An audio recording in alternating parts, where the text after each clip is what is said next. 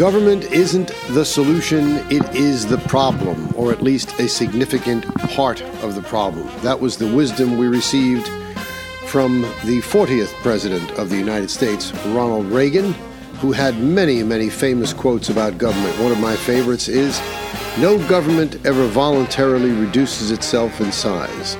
Government programs, once launched, never disappear. Actually, a government bureau is the nearest thing to eternal life we'll ever see on this earth." Hi, everyone. I'm Jamie Dury, and welcome to another National Preview Online podcast. If you'd like to subscribe to the show and have not already done so, we please ask that you do so. And you can do this by one of three methods. You can go into the iTunes App Store for you iPhone users, the Google Play Store for you Android users, or you can go to either of those two places, regardless of which device you use, and simply download the free Podbean app. That's our hosting service, and you can subscribe that way. I think it's much more preferable if you use your native podcast aggregator app, but you can use either one. They're all great, and Podbean does give you some advantages. It allows you to make quotes, responses to individual episodes, which a lot of people like to do, so you can do it either way. Just search for the N.P.O. podcast. If you'd like to reach me, Jamie Dury, simply email me at National Preview Online, and I'd be happy to answer any questions you may have and address those issues on the show, if there's issues you'd like me to address that we have not already done so. Well, so moving right along, we have government. Now, government is the problem, and I warned you that you never have more of a government problem than you have when you have a liberal administration. Now, everyone thinks of liberals as protecting people's rights. Liberals, the left, it's those bad conservatives that always seek to use the full weight of government to smother people and stifle creativity. Well, just look around you. Look around what's happened this past year under the pandemic. Where has freedom most been in jeopardy? It's in your blue states.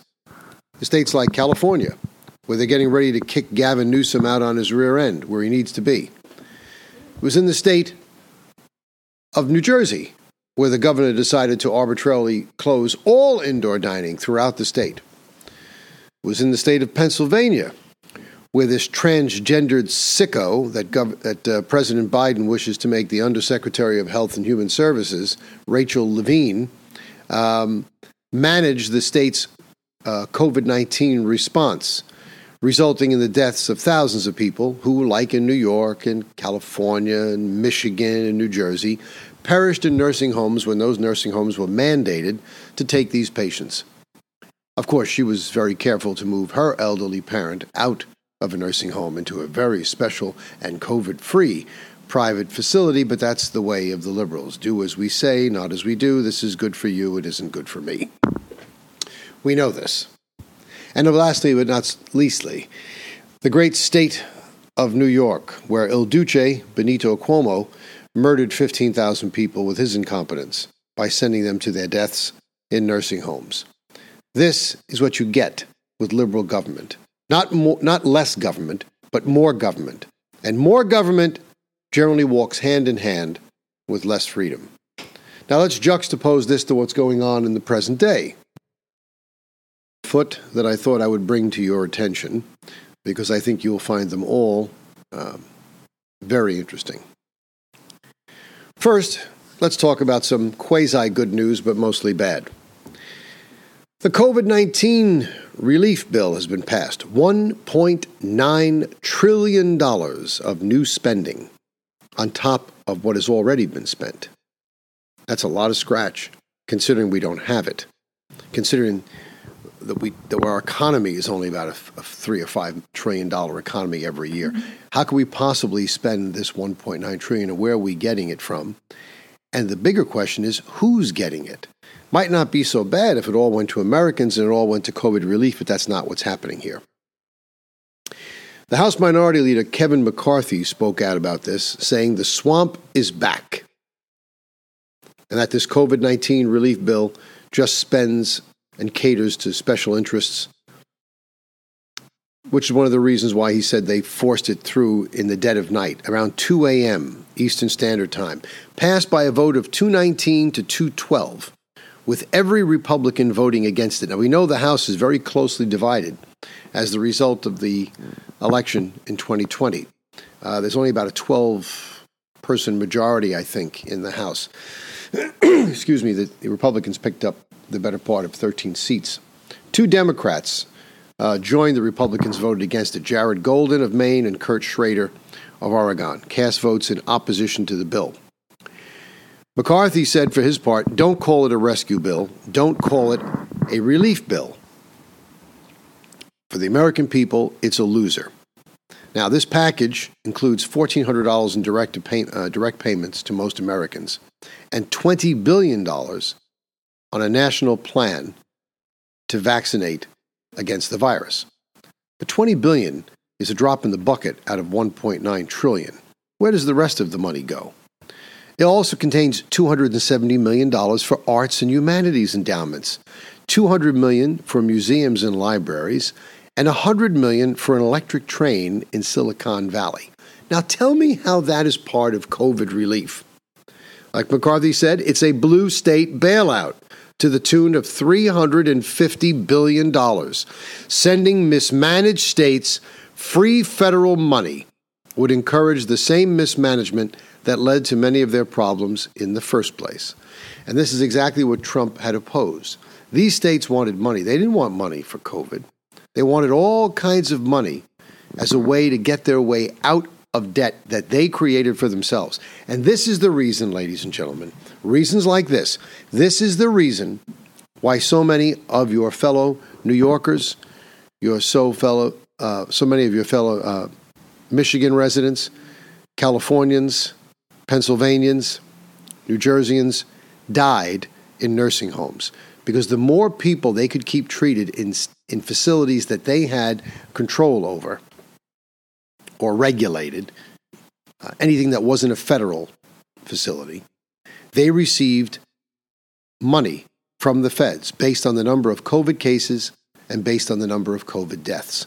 So it was in their best interest to count anyone who died as having died of COVID. Even though they didn't die of COVID, they may have died with COVID.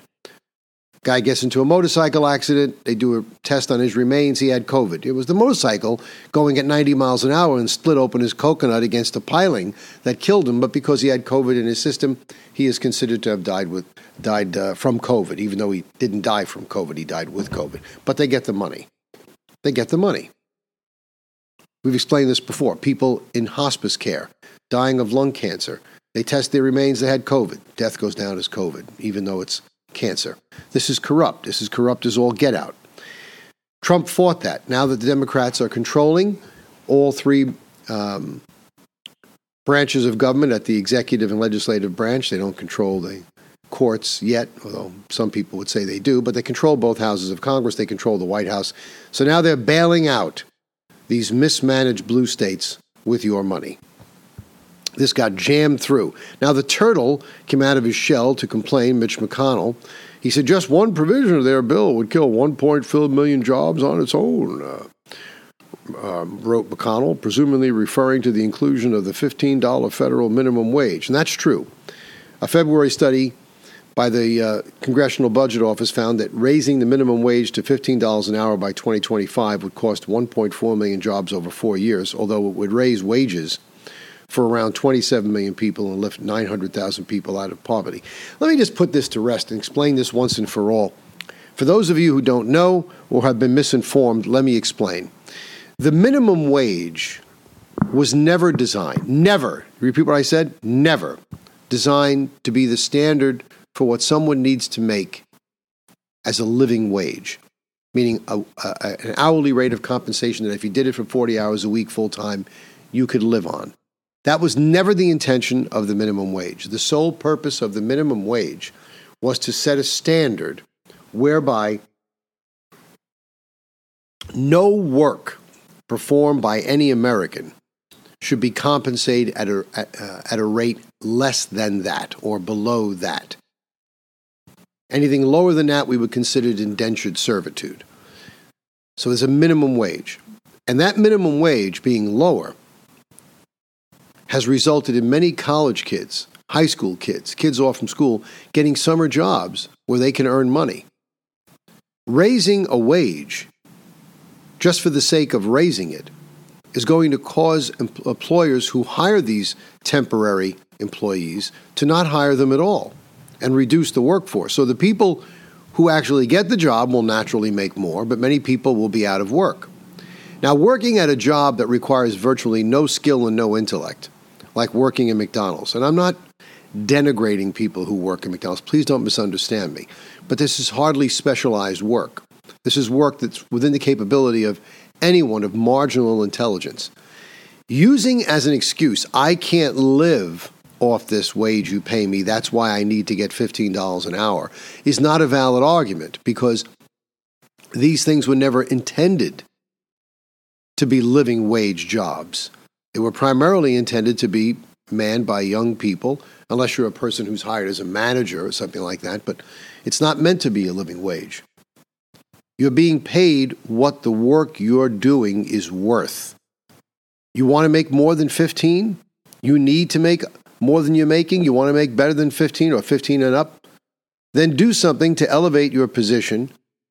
Either provide more in the way of services to your employer, increase your skill set, or educate yourself for a different line of work that is compensated above $15 an hour. You don't simply say, well, I'm not going to do any more work, I'm not going to spend any more time, I'm not going to educate myself any further, I'm not going to become an expert at anything else, but I think you should pay me more because I need more to live on. Sorry, that argument fails under my standard.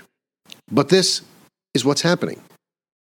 You're getting liberalism, government, doing all of this and forcing it down your throat. And there is still more. The next thing that the Democrats do, the liberals do, although they're out for free speech, they attempt to control free speech. The late, great William F. Buckley Jr. used to famously say, Democrats or liberals are always in favor of hearing other views, and then they're shocked and outraged to find out that there are other views. They only want to hear what they want to say. They're very, very big on the defense of free speech, as long as you agree with them.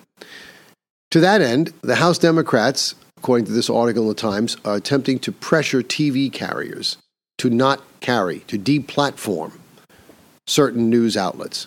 And this could trigger a lawsuit, according to Alan Dershowitz, the professor emeritus of Harvard University, who's probably the foremost expert on the United States Constitution in this country.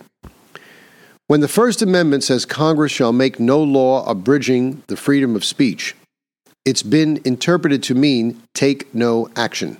It doesn't have to be a law. The First Amendment applies to presidents, to governors, to mayors, to anybody who can abridge the freedom of speech. And I think these letters abridge the freedom of speech. This is what Dershowitz said during a recent TV appearance on Newsmax. Now, Representatives Jerry McInerney of California, Democrat, of course, and Anna G. Eshoo, Democrat, California, of course, sent a dozen letters to 12 different carriers this week urging them to deplatform or otherwise take action against, are you ready? Fox News, Newsmax, and One America News for allegedly spreading misleading information about the January 6th Capitol breach and the COVID-19 pandemic. What's the misleading information? Because the information differs with what you say happened?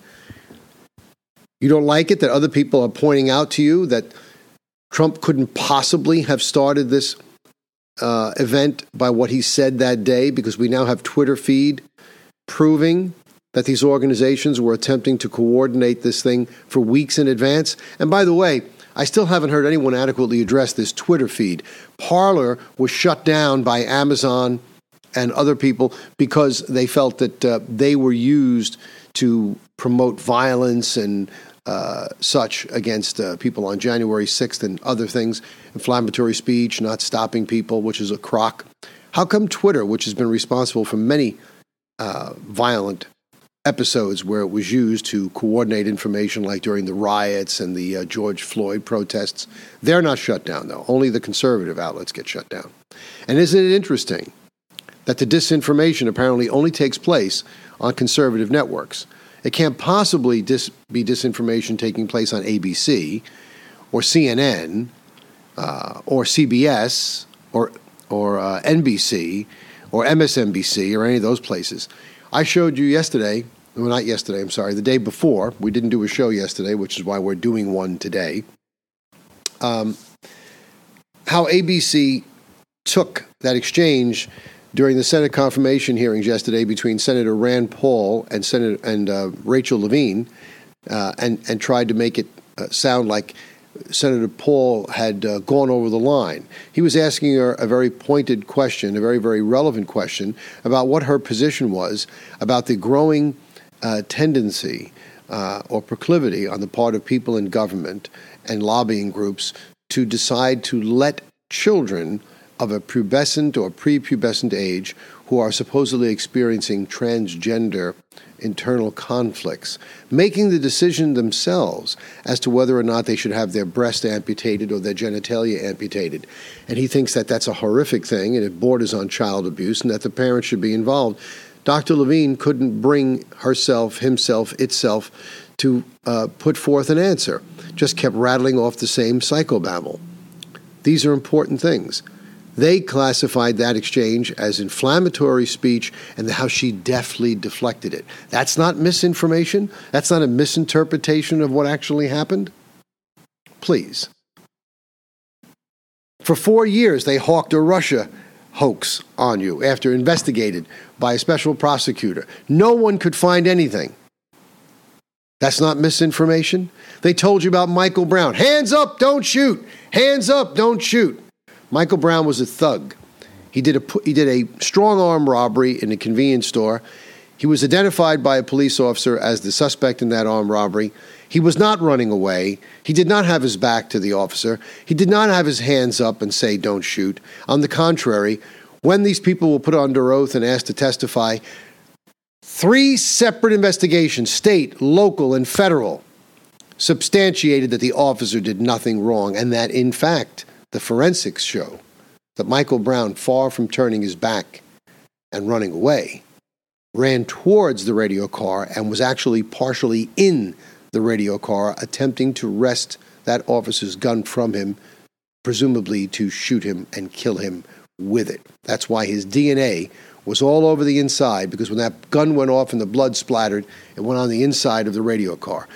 That's not spreading misinformation. People didn't riot. Lives weren't lost on the basis of that misinformation. So it's only Fox News, the OAN, One America News Network, and Newsmax that are spreading disinformation. They pointedly asked the carriers if they were planning on carrying the networks both now and beyond the contract renewal date. Dershowitz said that's not a question, that's a threat. And that comes within the First Amendment. And I think there is room for a potential lawsuit for a declaratory judgment at least, saying that Congress has no authority to tell or suggest or imply to cable operators that they should take people off the air as the result of content. That would violate the First Amendment. There's been no comment from the officers of either congressperson who have brought this forth. But the erosion continues, ladies and gentlemen. This is not just limited to this. When liberals get in charge, they erode freedoms on all fronts. And I do mean all fronts. Now I'm told they're going after Steve Bannon. You remember who Steve Bannon is? Steve Bannon was the former advisor to President Trump. Now, Steve Bannon was indicted by the federal government, supposedly for misappropriation of funds or profiting from some organization. In any event, there's a lot of evidence that suggests, a lot of people are saying that this was a witch hunt, this was just done to get back at Trump. The bottom line, to cut through this, because this is not about Steve Bannon's indiscretions, if whether or not he did them, it's about what I'm about to tell you now, which should be even more concern. Trump issued Steve Bannon a pardon for anything emanating from those charges. That's it. The power of the president to pardon is absolute. But the Democrats don't want to hear it. So what have they done? Well, I'm going to tell you. They went to a judge and they filed a motion to the judge asking that judge not to dismiss the indictment against Steve Bannon, despite the fact that President Trump has pardoned him. Now, when a person's pardoned, that's the end of it. There's nothing you can do about it. And they're citing different cases. They're citing, I believe, Nixon versus the United States. That's the case. Nixon versus the United States, which I assume is Richard Nixon. Now, look, you can cite cases all you want. You can try and make very nuanced arguments that, well, since the conviction hasn't happened yet, the pardon shouldn't be done. There are things under the law known as a running pardon. These are more having to do with technicalities than anything else. But let's cite a bigger precedent. And I'm glad that they did this because I want to revisit this issue. I want to show and put on full display the hypocrisy, just so we understand each other. The argument here is that they think it's political, that Trump pardoned Bannon in his own self-interest. That's on one point. And number two, that he has no right to pardon Bannon, and that the fact that he pardoned Bannon doesn't remove Bannon from criminal vulnerability because the charge was only an indictment. There wasn't a trial. It wasn't litigated. And he hasn't been convicted yet. So therefore, the pardon is premature. Well, I have the answer to that. And it's not a case. It's an event. It's called President Bill Clinton and Mark Rich. Now, for those of you who are too young, you millennials who weren't old enough to remember these things at the time, this pardon took place on the last day of the Clinton administration, January 20th, before noon, 2001. So let me give you a little history. In 1983, a man by the name of Mark Rich and his partner, he had been a big trader, big money guy, and his partner, Pincus Green, were indicted on 65 criminal counts in federal court for the Southern District of New York by then U.S. Attorney and future New York City Mayor Rudy Giuliani on charges of income tax evasion, wire fraud, and racketeering. If convicted on all counts, Rich and his partner Pincus Green could have faced prison terms of 300 years. Yes, you heard me right. 300 years. Now, this indictment stemmed from the fact that they were trading with Iran during the oil embargo. Now, this was at a time when Iranian revolutionaries were still holding American citizens hostage. This also is earlier than you probably could remember. This was back in 1979 when the Iranian embassy was taken, the American embassy in Iran was taken over, and the hostages were held for about a year, and they were only let go after Ronald Reagan was elected, and he made it known in no uncertain terms that once he was sworn in, all bets were off. Any deals that had been made before, any negotiations made before were over, and they'd be starting from square one. And the Iranian government relented and released those hostages after they had been in prison for all that time. Now, the indictment was filed. Let's see what we got here. Now, at the time, this was the biggest tax evasion case in history.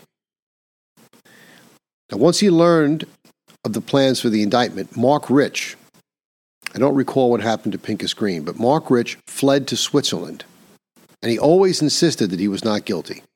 He never returned to the U.S. to answer the charges. His companies eventually pleaded to 35 counts of tax evasion civilly and paid $90 million in fines. But given the amount of money that Rich made, I don't think that $90 million bothered him at all. But it goes on. It's a very, very convoluted tale, so let me tell it. I think you'll find it interesting. Rich himself remained on the Federal Bureau of Investigation's 10 most wanted fugitives list for many, many years. He narrowly avoided being captured in various countries like Finland, Great Britain, Germany, and Jamaica. Fearing his arrest, he did not even return to the United States to go to his daughter's funeral, and that was in 1996. He was certain they would grab him, since he was still an international fugitive. On January 20th, 2001, just hours before leaving office, President Bill Clinton granted Mark Rich what would go on to become a very extremely controversial presidential pardon. Leonard Garment, who was Richard Nixon's Richard Nixon's acting special counsel, who had replaced John Dean during Watergate, had both Rich and Rich's business partner, Pincus Green, as a client since the spring of 1975, with Scooter Libby representing them as their attorney for the pardon until 2000. You remember Scooter Libby? Scooter Libby was the man they prosecuted wrongly in the outing of Valerie Plame or something ridiculous, even though Richard Armitage is the one who outed her. They get Scooter Libby, they find him, and George W. Bush pardoned Scooter Libby before he left office. But in the spring of 2000, Jack Quinn became their attorney. Now, several of Clinton's strongest supporters distanced themselves from this decision. Showed you that it was that controversial that even Clinton's supporters distanced themselves. Former President Jimmy Carter, a fellow Democrat, said, "I don't think there is any doubt that some of the factors in his pardon were attributable to his large gifts." And wait till you hear more about that. "In my opinion, that was disgraceful." Now, Clinton, on his part, later expressed regret for having given Rich the pardon, saying that it wasn't worth the damage to his reputation. Now, quite frankly, I'll dispute that because I don't know how much more you can damage your reputation by pardoning a fugitive like Mark Rich, given that you were a rapist. I mean, a rapist is a lot lower. I don't find Clinton's pardoning of Rich, although I find it contemptible, I don't find it anywhere near as contemptible as raping woman after woman, biting them on the lip in the same fashion, and then putting together character assassination squads to try and impugn these people's character and ruin them like they would have done with Monica Lewinsky. If she didn't save that dress with the DNA on it from Bill Clinton, they would have destroyed that young girl's reputation, a 21-year-old girl. That's disgraceful. So I find it laughable that he was now subsequently worried about damaging his reputation. You didn't have a reputation, Bill. After what you did to those women, you had no reputation. You're a psychopath. Clinton's critics they alleged, that Rich's pardon had been bought because Denise Rich, in fact, his ex-wife, had given more than $1 million to Clinton's political party, the Democratic Party. Now remember, there's limits to how much you can donate to a given candidate, but you can give an almost unlimited amount to the party at large and let them disseminate it as they see fit. And the president is the de facto head of his party. So since Clinton was the president, he had more than undue influence into how much of that million stayed in the Democratic Party and how much of it went to him. And this million included more than $100,000 to the Senate campaign of Hillary Clinton, Bill Clinton's wife, and $450,000 to the Clinton Library during Clinton's time in office. Clinton also cited clemency pleas he had received from the Israeli government, including then Prime Minister Ehud Barak. Now, why did the Israelis want to get involved in this? Well, because Rich had made very large donations to Israeli charitable foundations over the years, and many senior officials in the Israeli government, such as Shimon Peres, argued behind the scenes on his behalf. Leading figures of the Jewish world like Abraham Foxman, the head of the Anti-Defamation League, that organization received $250,000 from Rich, also wrote to President Clinton requesting that he give a pardon to Mark Rich. Other Jewish leaders were Shlomo Ben-Ami, the foreign minister, Michael Steinhardt, a philanthropist and CEO, Rabbi Irving Greenberg, chairman of the United States Holocaust Memorial. There was a lot of reasons why these Israelis were getting involved. Supposedly he had helped the Mossad in certain things. This is speculation now. Speculation that another rationale for his pardon involved his involvement with the Israeli intelligence community. They say that he helped finance the Mossad's operations and had supplied Israel with strategic amounts of Iranian oil through a secret pipeline. An aide to Rich who had persuaded Denise Rich to personally ask Clinton to review Rich's pardon request was a former chief of the Mossad. Another former Mossad chief also urged Clinton to pardon Rich, who he said had routinely allowed intelligence agents to use his offices around the world.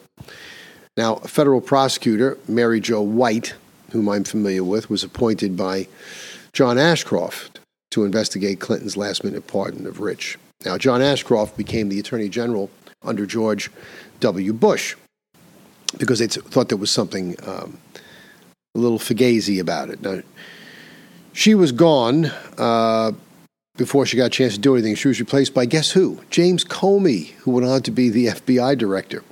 Comey supposedly was critical of Clinton's pardons, and then, of course, of then Deputy Attorney General Eric Holder, who went on to become Attorney General under Barack Obama.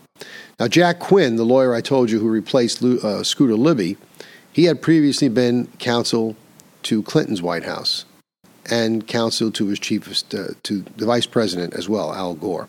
So there was a lot of funny things going on, but at the end of the day, he gave him the pardon.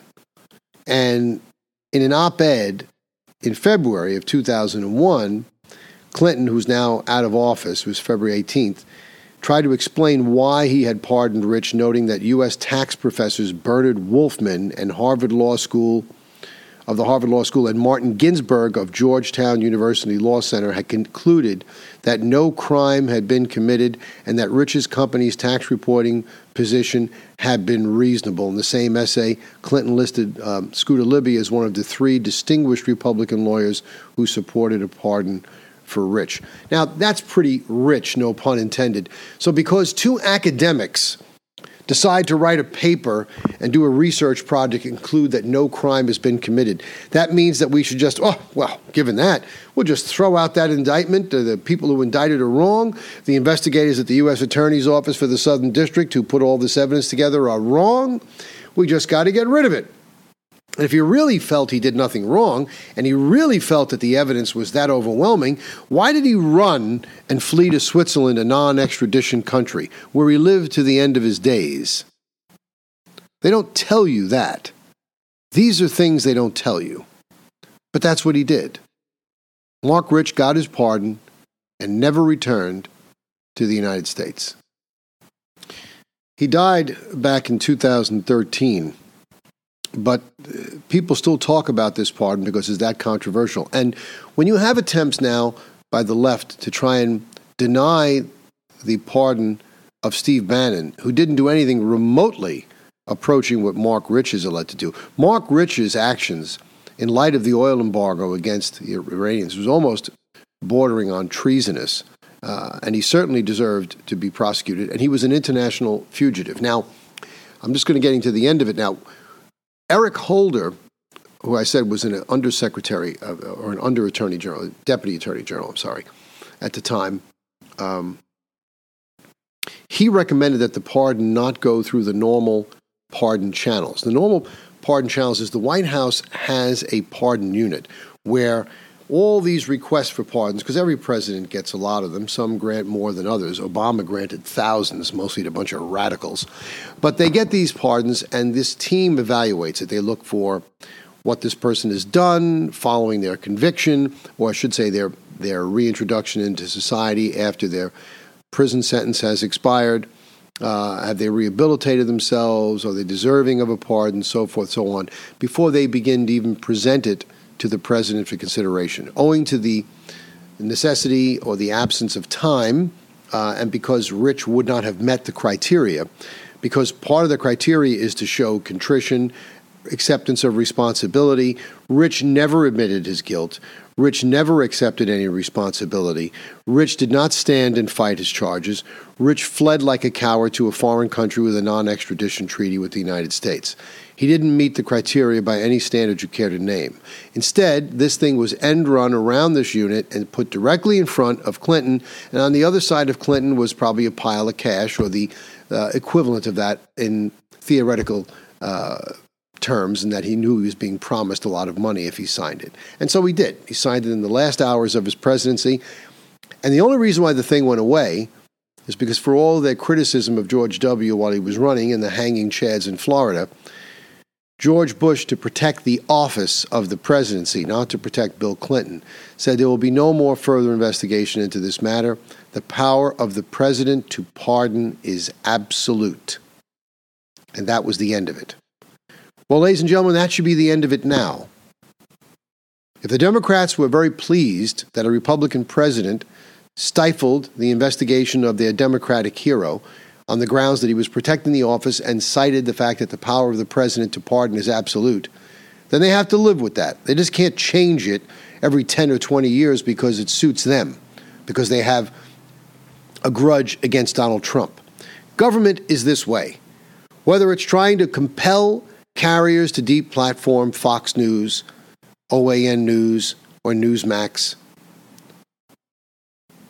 whether it's trying to undermine a presidential pardon,